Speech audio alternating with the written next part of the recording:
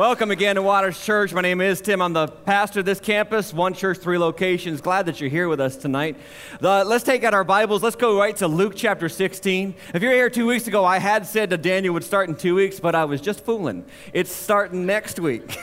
And the reason why is because I felt that the Lord was just giving me a word for you for this week. I want to follow up on a message from 2 weeks ago and reorient our minds around this principle where everyone matters. Everyone matters. How many believe everyone matters? Yeah, amen. Everyone matters to God. He doesn't want any to perish, but all to come to the knowledge of the truth. And because everyone matters to God, everyone should matter to who? To us. We are the church. We are the people of God. We are the people called by the name of Jesus. And we're going to talk about when everyone really matters. When everyone really matters. I want to first off, before we get to the message, just give you a 411 on something that we started a long time ago here at Waters Church North Attleboro. We started a building fund about 2 years ago, in fact, actually about 18 months ago. And things are rolling along, and we used to put it on the bottom of your bulletin, and a couple of people have asked me, where'd that number go? And I want to tell you the number tonight. And the reason why we took it off was because it was summer, a lot of vacationers, a lot of people going this way, that way, and the other way.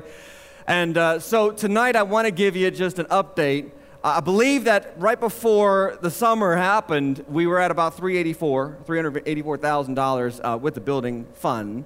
And some good things have happened to us, and we are presently at $540,000 with our building fund. Yeah, it's good. It's good. If you're giving to the building fund, keep doing it. If you're not giving to the building fund, start doing it. We need every hand on deck with this one because we are 3.5 years away from whatever the Lord has for us. This building is temporary. By the way, all buildings are temporary. People are eternal. And so we're moving from this building someday. We plan to move. I wanted to move a year ago, but we're still here. God is good. It's a great building. We're glad to have this place. It's a wonderful blessing to meet here. But as I said 2 weeks ago, we do pay $10,000 a month in rent, and that is a lot of money just to be thrown away. We don't want to do that anymore. We want to have a home. We want to move out of mom and dad's and get our own place. Amen, somebody. So that's where we are with the building campaign. A lot of people giving regularly. You are all stars. We appreciate it. You are doing wonderful for our church, and keep it up. And please, if you haven't started giving, you start giving, and keep us in prayer, our leadership, as we continue to look for what God has in store for our church in the future. I believe God has great plans for Waters Church North Attleboro. Amen. I expect a bigger amen for that kind of talk. Yeah, amen. Chapter 16 of Luke. Let's go there. Everybody stand up one more time. Chapter 16, verse 1. Jesus told this story to his disciples. And I want to just let you know, I usually read from the ESV, the English Standard Version. Tonight I'm reading from the New Living Translation. And I just like the way that it says it. It's really nothing more than that, but it's just a really great way, very story-like way in which this reads. So the New Living Translation tonight. Jesus told this story to his disciples. There was a certain rich man who had a manager handling his affairs. One day a report came that the manager was wasting his employer's money. Somebody say money. So the employer called him in and said, "What's this that I hear about you? Get your report in order because you are going to be fired." He's the original Donald Trump right there. Verse 3, the manager thought to himself, "Now what? My boss has fired me. I don't have the strength to dig ditches, and I'm too proud to beg. I know how to ensure that I'll have plenty of friends who will give me a home when I am fired." So he invited each person who owed money to his employer to come and discuss the situation. He asked the first one, "How much do you owe him?"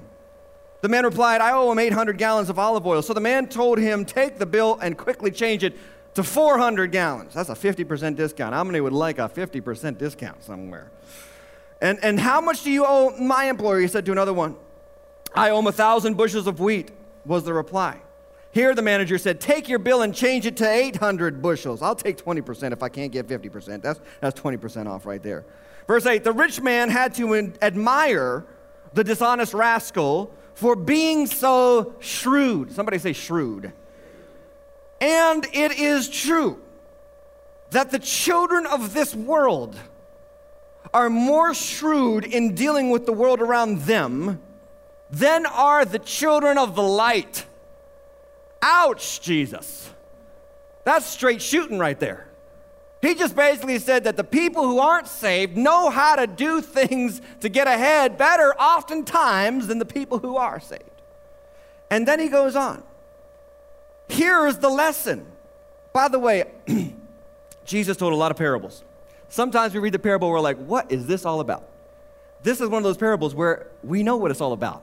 Because Jesus is going to say, here's the lesson. I love parables when Jesus finishes it with, and this is the point of the parable.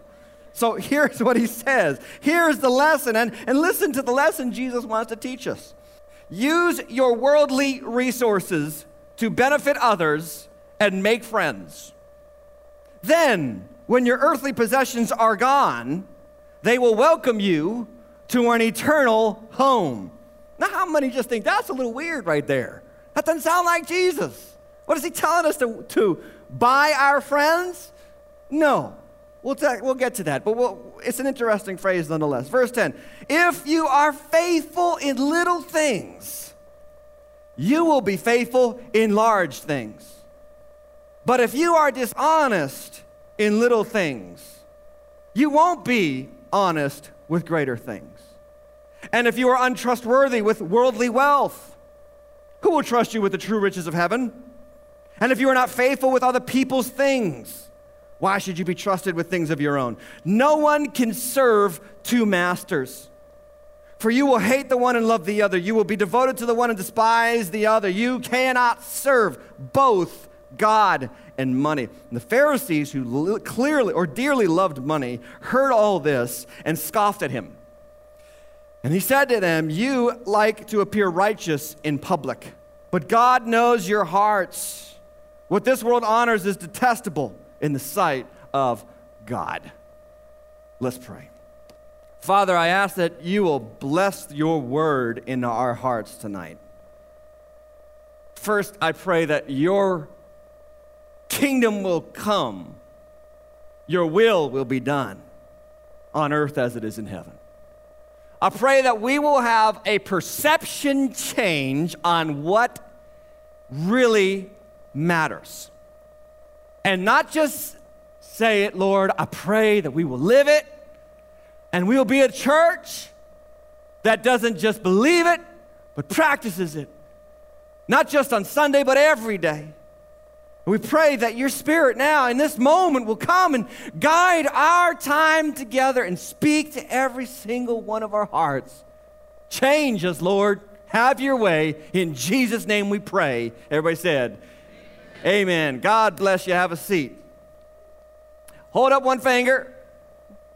Remember this a couple weeks ago? Hold up one finger. Come on, everybody play along. It's no fun if you don't play along.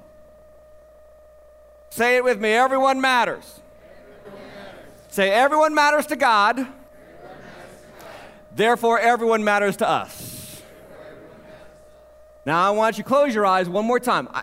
Repetition is good for us. Because you'll hear me do it and then you forget it by Wednesday of that week. So we're doing it again. I want you to see on that finger the person who said that you mattered to God. The person who invited you to church, the person who maybe raised you in the faith, the person who talked to you about Jesus. Who was it? That person was once you. Somebody said you mattered to God.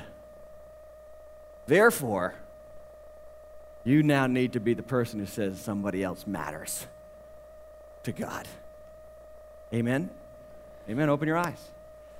So 4 elements we talked about 2 weeks ago about where a church where everyone matters. Number 1, a church where everyone matters is full of servants. People who are not looking to be important. People who are looking to serve the body. What do you need me to do? I'll do it.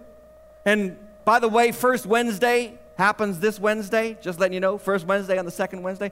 This Wednesday, we're talking about what it means to be a servant. Big time message. Want you all to be there this Wednesday, starting at 6 with prayer. But a church where everyone matters is filled with servants. And then number two, a church where everyone matters is filled with servants who are willing to adjust, where they're willing to change and try new things and do new ministries and go new places and touch new people. Always adjusting, always changing. The church should change and adjust and constantly make adjustments so that we can reach everyone. They're not just willing to adjust and serve, but they're also looking to lead people to Christ. That was number three. That we're here to lead people to Jesus. Number four, and the reason why we do all that, the reason why we serve, the reason why we adjust, the reason why we talk about Jesus is because in our heart of hearts, way down deep, there's a conviction in every single one of us. And that is that through Jesus Christ, any one person, no matter what they did in their past or where they come from, the color of their skin or who they were before they came to Jesus, every single one has the potential in the power of the Holy Spirit to change the world. And that was the message from 2 weeks ago. If you weren't here 2 weeks ago, you don't even have to watch this video anymore. You just got the whole message. So you're all set. But there was one thing that I left out from that message, and I want to share it with you tonight. A church where everyone matters does all those things, but listen, a church where everyone matters is filled with people who are willing to give. That's the thing I want to talk about tonight. People who know that money and possessions are not to be hoarded or kept, but people who know ultimately that our possessions are to be used in the hands of the Master so that the kingdom of God can move forward and people's lives can be changed. We just read a very interesting parable about a man who was a manager for another man. And I want you to see some lessons from this guy, this manager, and what he did and what happened to him. Because we need to see our story in the text to understand what Jesus was trying to teach his disciples. So verse 1, we'll read it again. We'll put it on the screen as well. It says, Jesus told this story to his disciples. There was a certain rich man who had a manager handling his affairs. If you have a paper Bible, you could underline the word manager or circle the word manager in your notes. Point number one you need to know about your life is everything I own is on loan. We are managers. We are not owners. We are managers. The old King James says we are stewards. Stewards are people who handle things that other people own. Please understand me, you and I own nothing. We like to think we own, but we really don't own a thing. Everybody leaves everything behind. Amen, somebody? We don't have a chance to take it with us. There was a very rich man who died a long time ago. They said, how much did he leave behind? And they said, all of it. We can't take it with us. We are managers of God's resources. God's the master, we're the manager, and there was a problem with this manager. He was wasting his master's money. All right, here's what Paul says to Timothy, 1 Timothy chapter 6, verse 7. He says, we brought nothing into the world, and we cannot take anything out of the world. Amen. It's amazing how babies are born. I read this in the book somewhere. Amazing how babies are born. Babies are born like this. Ah! Right? And they're just like, give me. And their fists are clenched. I still have the videos of my 3 children being born and when they put them on the table and they're just, they're just like clenching. Isn't it amazing that when we die, we let our hands go? It's a symbol that all of our grabbing and all of our desiring and all of our claiming through all of our lives, at the end of the day, when we die, our hands open up and we let it all go. We can't take it with us. So we got to realize that we're managers. Psalm 24, verse 1, the earth is the Lord's. It's not ours, it's the Lord's. And the fullness thereof, the world, and those who dwell therein. Everything belongs to God. We are managers. And the report came, verse 1b, a report came that the manager was wasting his employer's money. This is very important that you understand this. He was wasting his employer's money. Second point that I want to make, I am financially accountable to God. I am financially accountable to God. This is hard for some of us to understand, but God cares about what you're doing with your money. And by the way, I got news for you, it's not just 10%. God is not hoping that you just hand him 10% and go on your merry way with the 90. God owns it all. He's concerned with how you manage it all. It's all his. And so we are financially accountable to God. You might need to write this down on your notes. It's not there for blanks, so feel free to write it down. But money is a spiritual issue. It is not a physical issue alone. A lot of people want to do that. We want to compartmentalize. Money's over here in the physical realm, and prayer and devotions and Bible reading and church are over here. That's not true. The whole thing is God's. God owns it all. He cares about it all. He wants us to manage it properly. In fact, I know money is a spiritual principle because in this verse we just read, in this chapter we just read, Jesus said you cannot serve both God and money. Serve is a worship word, and so he's saying money is an object of worship. That some people hoard it and love it and desire it. Money is not the problem, but money can become the problem when we love money at the expense of our love for God. Jesus knew that money was a spiritual issue because 50% of his teachings were about money and possessions. 50% of the time, Jesus was talking about money. And sometimes pastors are a little bit leery of talking about money to the church. And I always wonder, why are you leery? Because Jesus, if you read most of his parables are about handling money and being a wise steward of what God gives you and being generous. If Jesus talked about money 50% of the time, I think churches need to start talking about money about 50% of the time. And maybe there are pastors out there that don't talk about money because they're scared of the reaction of the people. But I'm so glad that we have a church like this where you people love hearing me talk about money. I'm watching who's not clapping. I think I need to preach over to this crowd a little bit more over here. There's hardly anybody clapping over there. Money is a spiritual issue.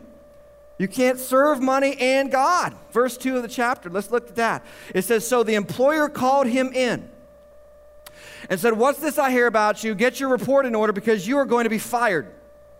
Okay, here's a translation for us. You are going to die. We're going to lose our job. Everybody here, you're praying, God, please don't let anything bad happen to me. There's one bad thing that you can't pray away, friend. Death. It's going to happen. We don't like to talk about death. We got to get freaked out about death. We don't want to hear about death. In fact, some of us go out of our way not to listen to things about death.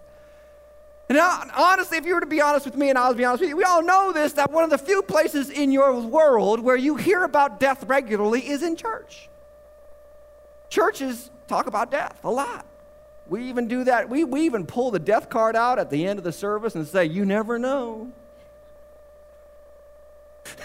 Anybody know what I'm talking about?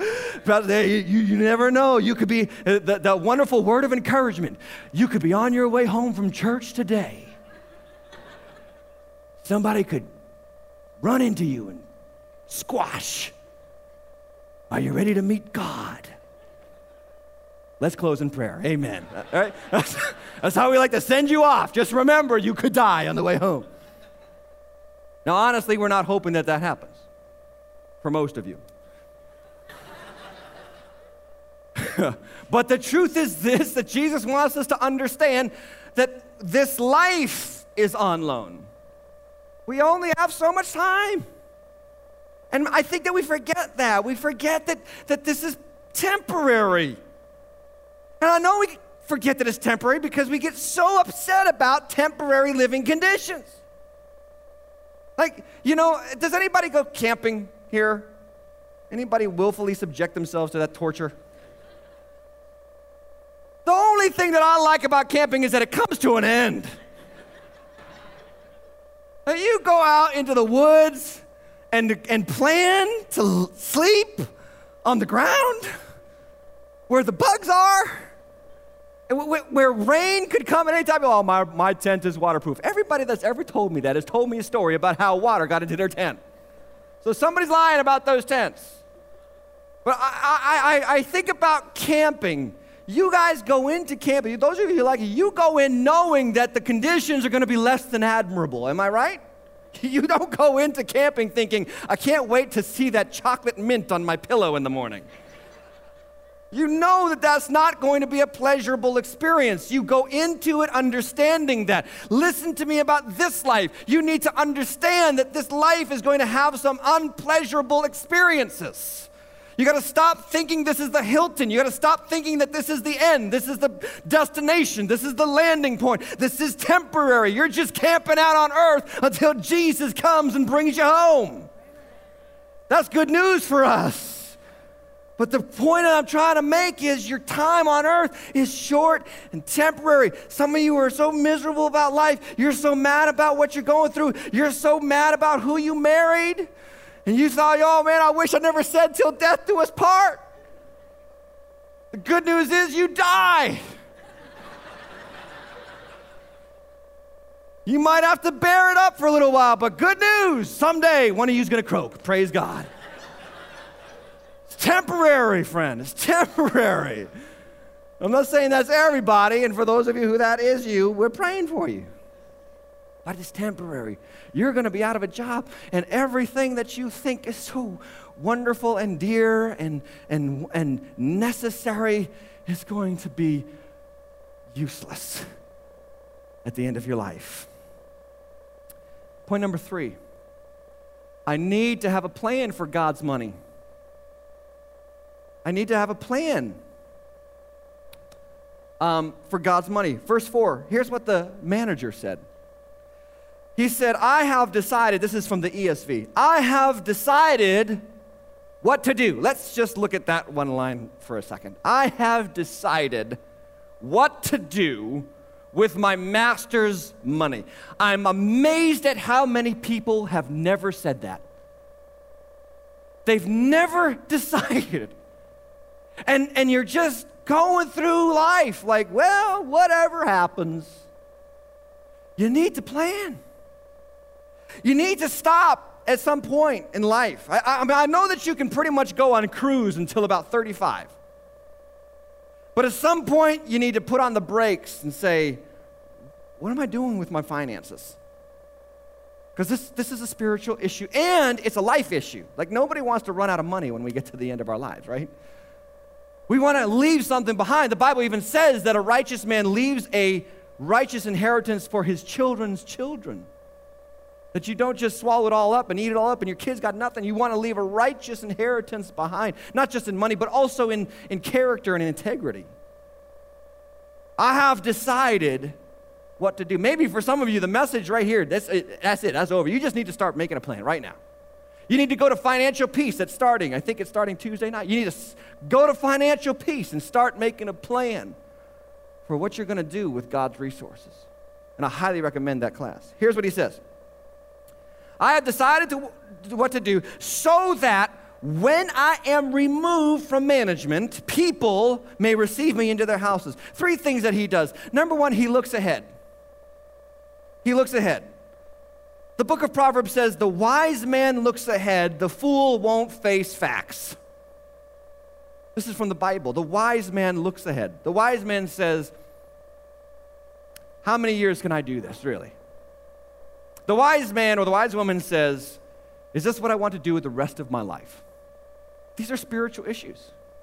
These are not just things that you learn in career day at high school or college. This is a real godly wisdom. Look into your future. Plan. And number 2, he made plans. It's a godly thing to plan for your money. It's a godly thing to start organizing your thoughts about where you're putting it. Here's what the Bible says in Proverbs 16, verse 9. We should make plans, counting on God to direct us. Make a plan. You know what a plan for money is? It's called a budget. A budget is telling your money where to go before you wonder where it went. And that's so key to life. Because how many of us are stressed out because of money? You're fighting with your spouse about money. 50% of divorces happen because of money. This is a life issue. I told you in the beginning, money is a spiritual issue. It affects everything else. I know you want to think that it's not, it's true. Make a plan. Sit down and say, okay, we need to start looking at where we're putting our money. Tell your money where it should go before you wonder where it went. Verse 5, he acted. That's the third thing that he did something. He did something with his finances, with his opportunities. He invited each person in to owe him money, and then he starts cutting deals. And some people say, well, this is weird that Jesus would use this kind of chicanery, to illustrate for us what we should do. And I just want to say this, that the point of the parable is not to say, okay, be kind of questionable in your dealings with your business. That's not the point of the parable, because we know that because Jesus says it in verse 9. Here's the lesson. But I do think that there is a lesson for us here, is that we can even learn from people who don't worship God truly. Like, there are people out there in the world that are financial geniuses.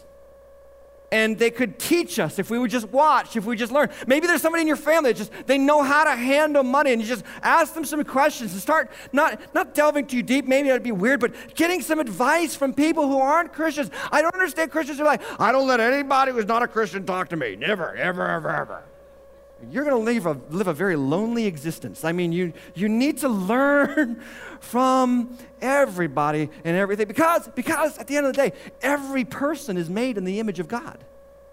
It's just marred with sin. And so they have this common grace hanging over them that enables them to do these great things. I would say this: if you've got a business, and if you're struggling with your business, well, find somebody who's not struggling in the field and ask them a bunch of questions. This is good advice. Like, this is what I do as a pastor when things aren't going well for me. If I'm going through something with my own personal life, or with my marriage, or with the church, and I don't know what to do, I find guys who have it going on, and I go after them, and I ask them, what are you doing to make it work? And it's good. Do something. Do something to get ahead, to make a plan for your life. So he starts cutting deals, and he starts giving these clients of the master sweetheart deals. And verse 8, the rich man, look what it says, the rich man had to admire the dishonest rascal for being so, and the word again is shrewd. That's point number 4. I should be shrewd. Now, shrewd is not one of the fruits of the Spirit, but Jesus is sharing this, so it's important. Jesus is talking about being shrewd, and he even says it's true that the children of this world are more shrewd in dealing with the world around them than the children of the light are. There are people who don't even worship Jesus that know better than a lot of Christians. We need to be shrewd. The word shrewd is defined in the Greek dictionary as wise or sensible. So now it doesn't sound so bad, does it? I should be wise with my money. I should be sensible with my money. I should be wise with God's money. I should be sensible with God's money. The English dictionary for shrewd, shared this. This is the definition: keen awareness, sharp intelligence, and intuitive grasp of practical considerations. That sounds like a quality I could use. Keen awareness, sharp intelligence, and an intuitive grasp of practical considerations. God wants you to be practical. He wants you to be intuitive. He wants you to be aware. He wants you to be keen and sharp. When it comes to money, I think there are basically 4 areas. 4 areas where God wants you to improve concerning money. Number 1, God wants you to improve in making money. This isn't in your notes. You're going to have to write these down. God wants us to be shrewd at making money. Some Christians, you kind of over-spiritualize making money. Well, I just let the Holy Spirit lead me, and I just go over. And then somebody takes you to court, and you're like, I need a lawyer. It's like you weren't shrewd. You needed to draw up a contract before you got into that relationship with that person. Be shrewd. I've seen so many Christians do this. Hey, you're a brother in Christ, and I'm a brother in Christ. Let's get together and let's do a business. Okay, write down a contract. No contract's necessary. We're Christians. We're going to be fine. Yeah, right. You're Christians, but you're also human. Shrewd. Be shrewd. Learn how to do business. Make money. There's one way the Bible continually tells us how to make money. And some of you are not going to like it. But the number one way that the Bible tells us to make money is this: hard work. Yeah. Hard work. I'm sorry. Some of you are like, I'm not making enough money. Work harder. Ask the boss for overtime. Seriously, you got to do what you got to do. I don't know, understand this, that work is not part of the curse. Genesis chapter 2, the Bible says that God put the man in the garden to work it and to keep it, and sin had not shown up yet. It was there in the beginning. By the way, how does Genesis chapter 1 go? That God made everything, and then he looked at his work and said, it is good. Work is good. I love to work. I love to do this, and I love my side job that I'm not telling anybody about. I don't tell you that. I don't use this pulpit for that purpose. I'm just saying it. But I have a side job, and I love to do things with my hands. It's good. Some of you work on your house. It helps the value of the house go up. Don't let that thing go to pot. That's your home. Make it better. That's a good thing. It's like your Garden of Eden right there, baby. Just make that your own. Enjoy it and work and cultivate it. I love to do things on my house and make things in my house and fix things up. It's enjoyable. Work is a good thing. Here's what the Bible says in Proverbs 10, verse 4. A slack hand causes poverty, but the hand of the diligent makes rich. The hand of the diligent makes rich. Proverbs chapter 16, verse 16 says this, and this is another way that you make money. Here's what it says in 16:16. How much better to get wisdom than gold? To get understanding is to be chosen rather than silver. The second way that we make money according to the Scripture is to learn. Get education, grow, develop a new skill. It's a godly thing. Get education, get understanding. It's better than silver. Why? Because if you get understanding, the silver will follow. Get wise in how you go about what you do. Some of you need to ask yourselves, even right now, how could I do my business better and faster and more efficient today than I was doing it yesterday? That's a very godly thing. This is not I know that we're talking about things that seem unspiritual, but listen, money is a spiritual issue. Hard work is a biblical principle. Second thing, some of you are great at making money, but you stink at saving money. Save money. This is a Bible principle, okay? Here's what the Bible says in Proverbs 21, verse 20. Fools spend whatever they get. Fools take the paycheck and just go, hunk, hunk, hunk, hunk, hunk, hunk, hunk, hunk. It's foolish. Put something aside. I was reading an article online this week. It was some surprising statistics. It says that 50% of Americans could not come up with $2,000 in the next month if they had to. 50% of working Americans could not come up with $2,000 in 1 month. That's not good, because you just never know what's going to happen.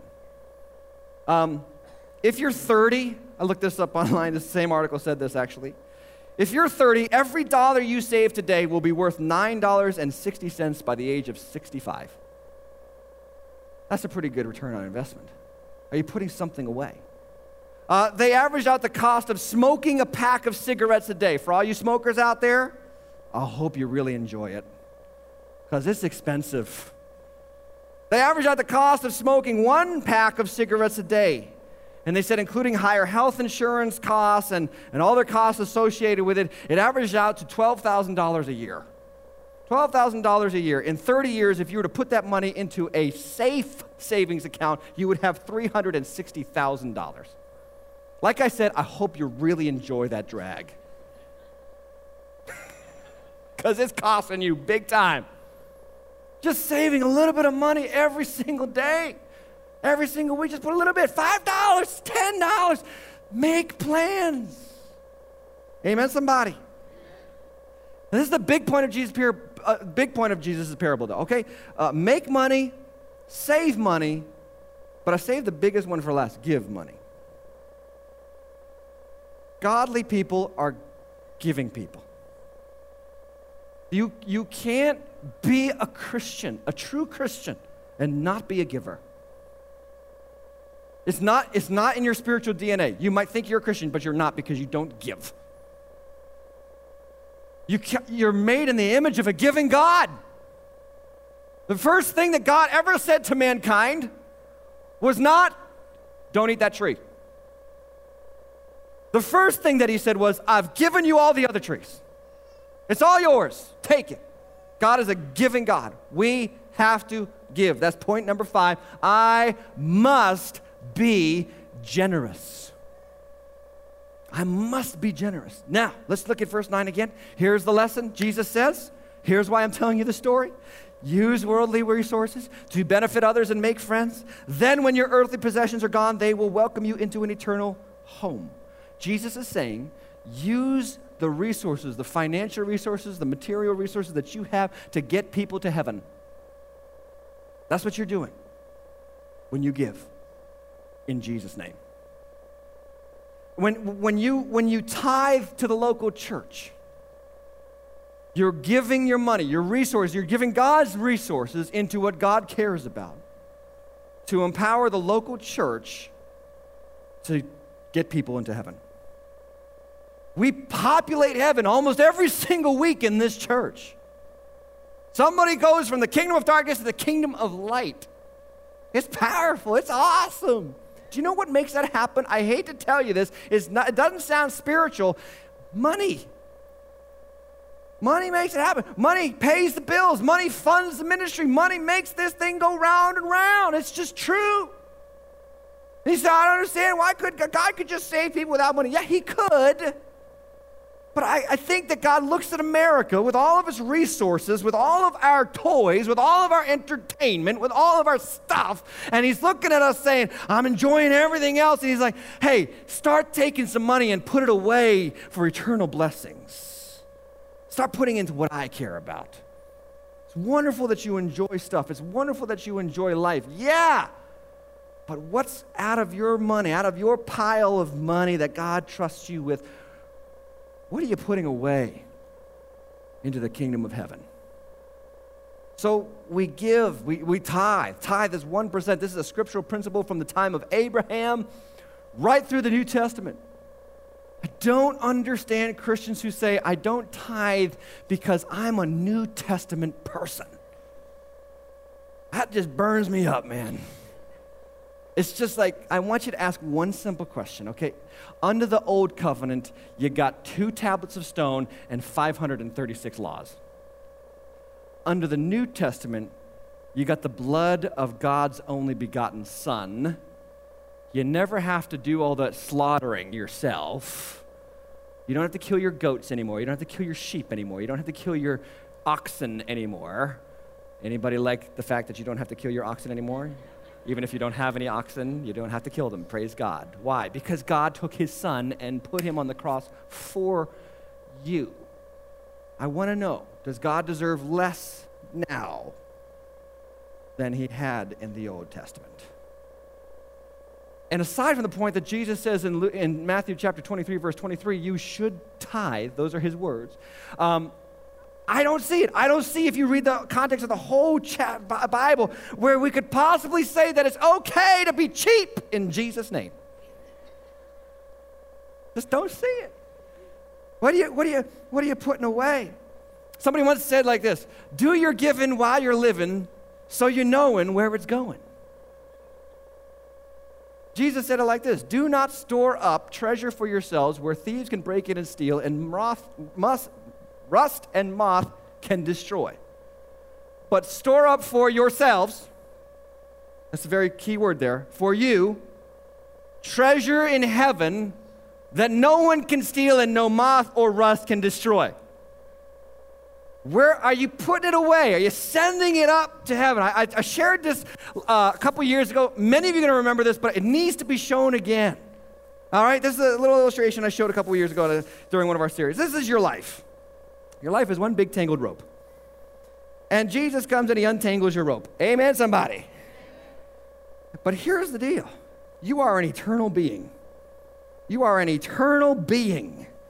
So I want you to see this as your eternity. All this rope is your eternity. All the time, you're going to spend up in heaven chatting with Abraham and having tea with David. Okay? It goes on forever. That's you. That's me. And this little red spot at the beginning of the rope is now. Birth, death, and this, and this, and this, and this, and this, and this, and this, on and on and on for eternity. And most people are consumed with this little area right here, this little area. Am I going to have enough? Am I going to be okay? Will God take care of me? What kind of question is that? Have you read the Bible? He's going to take care of you. My God shall supply all your needs according to his riches and glory. Amen. He'll take care of you. Jesus said, if you seek first the kingdom of God, I think that we say that verse way too calm as Christians. I think that Jesus is towards the end of the best sermon ever preached, the Sermon on the Mount. And he said, if you just put the kingdom first, God will let all these things that the pagans run after be added to your life. You won't be able to contain it. He's a good, giving God. Put the kingdom first and watch what happens. It's amazing how God shows himself to us over and over and over again. Don't worry about it. God's got it under control. And he'll take care of you. So, number 6, I can start where I am. One of the things that people say to me is, I'll be generous when I have a lot of money. No, you won't. You are going to be you no matter how much money you have. If any group of NFL football fans should know that, it's you people.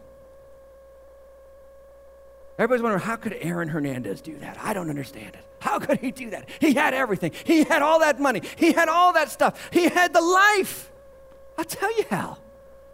Who he was when he had nothing is who he is when he has everything. And if you think that money is going to change you, you're wrong. You're wrong because Jesus said it's not going to change you. Look what he said in verse 10. If you are faithful in little things, you will be faithful in large ones. Here's what Jesus is saying. Who you are with little is who you are with much. So start now. Start asking God to give you a generous heart. And even if you don't have a generous heart, give anyway. Forget waiting for it to feel like you should do it. Seriously, you're like, oh, as soon as I feel the Holy Spirit give me a little tingle, I'll do it. I'm there. Just do it. Do it because Jesus said it. Luke chapter 6, verse 38, give and it shall be given unto you. A good measure, pressed down, shaken together, shall be poured into your lap, running over. Some of you got to just start tithing. Just got to start doing it. Just start giving to your church. Say, I love this church, and I love being here, and man, I get fed here. Okay, here's the principle from the Scripture. 1 Corinthians chapter 9, Paul says, if people bless you spiritually, you have an obligation to bless them physically with material resources. That's a biblical principle. So loving the church is great. But you got to be faithful to God and God's resources and fund the ministry that blesses your life. How many of you would love New England to turn around? Yeah, amen? It's going to take money. Just going to be honest with you. It's going to take money. And some of you, you might be looking at me saying, Pastor, are you saying this because we're not giving enough? No, you're giving fine. You're giving great, but I'm telling you, this is what happens when everyone matters. When everyone really matters, everyone is willing to give. Because it's about the kingdom and it's about that eternal home that I'm going to. And I want to send it on ahead. You can't take it with you, but you can send it on ahead. Amen. And the last point I want to share with you is people are the real treasure. Here's what Jesus says in Luke 16, verse 11. If then you have not been faithful in unrighteous wealth, who will entrust you to the true riches? What's Jesus saying? Here's what he's saying. Unrighteous wealth, the Greek word is mammon. Mammon, the word is a Syrian word. It comes from a god of the Babylonians. They worshipped a god named Mammon. It goes through the Greek, it comes out as money. And so, money, Jesus is saying, if you haven't been faithful with money, who's going to give you true riches? Well, what are true riches? True riches are people. True riches are people. And Jesus said it. I said this 2 weeks ago, that if a man gains the whole world and he loses his soul, he's lost everything. You know, one of the things that we ask every small group leader in this church to do, and we unabashedly ask them, is that you got to be faithful with the tithe.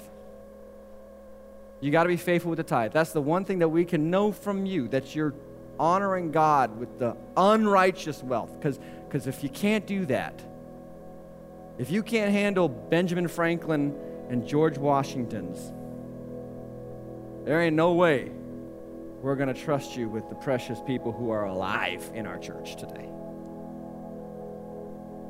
And you say, well, that's weird. That's kind of intrusive. This is the scripture where we get the principle. Jesus said, look, I'm looking for people who I can trust. That's why he says in 1 Timothy chapter 3, he says a pastor or an elder or an overseer, he has to manage his house and his finances as well. He can't be a lover of money. Because money fades, but people are eternal. My parents, Cheryl's parents, they taught us to tithe. They taught us to honor God first. And man, it's been an awesome ride. It's always amazing how faithful God has been over the course of our lives. And there's many here, they could stand up right now and tell you the same exact thing. There's only two kinds of people in the world, in the church that I know of. Only two kinds. The people who say, I can't tithe. And the people who say, I couldn't possibly stop tithing. They just know how it works. God is good. God is a giver.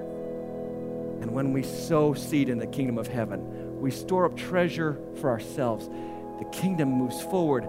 The church grows. The church flourishes. And the gospel of Jesus Christ goes from here throughout all of New England. And heaven is populated. And hell is emptied out. And that's what I want. And I know that's what you want. Let's be that kind of church where everyone really matters. Would you stand?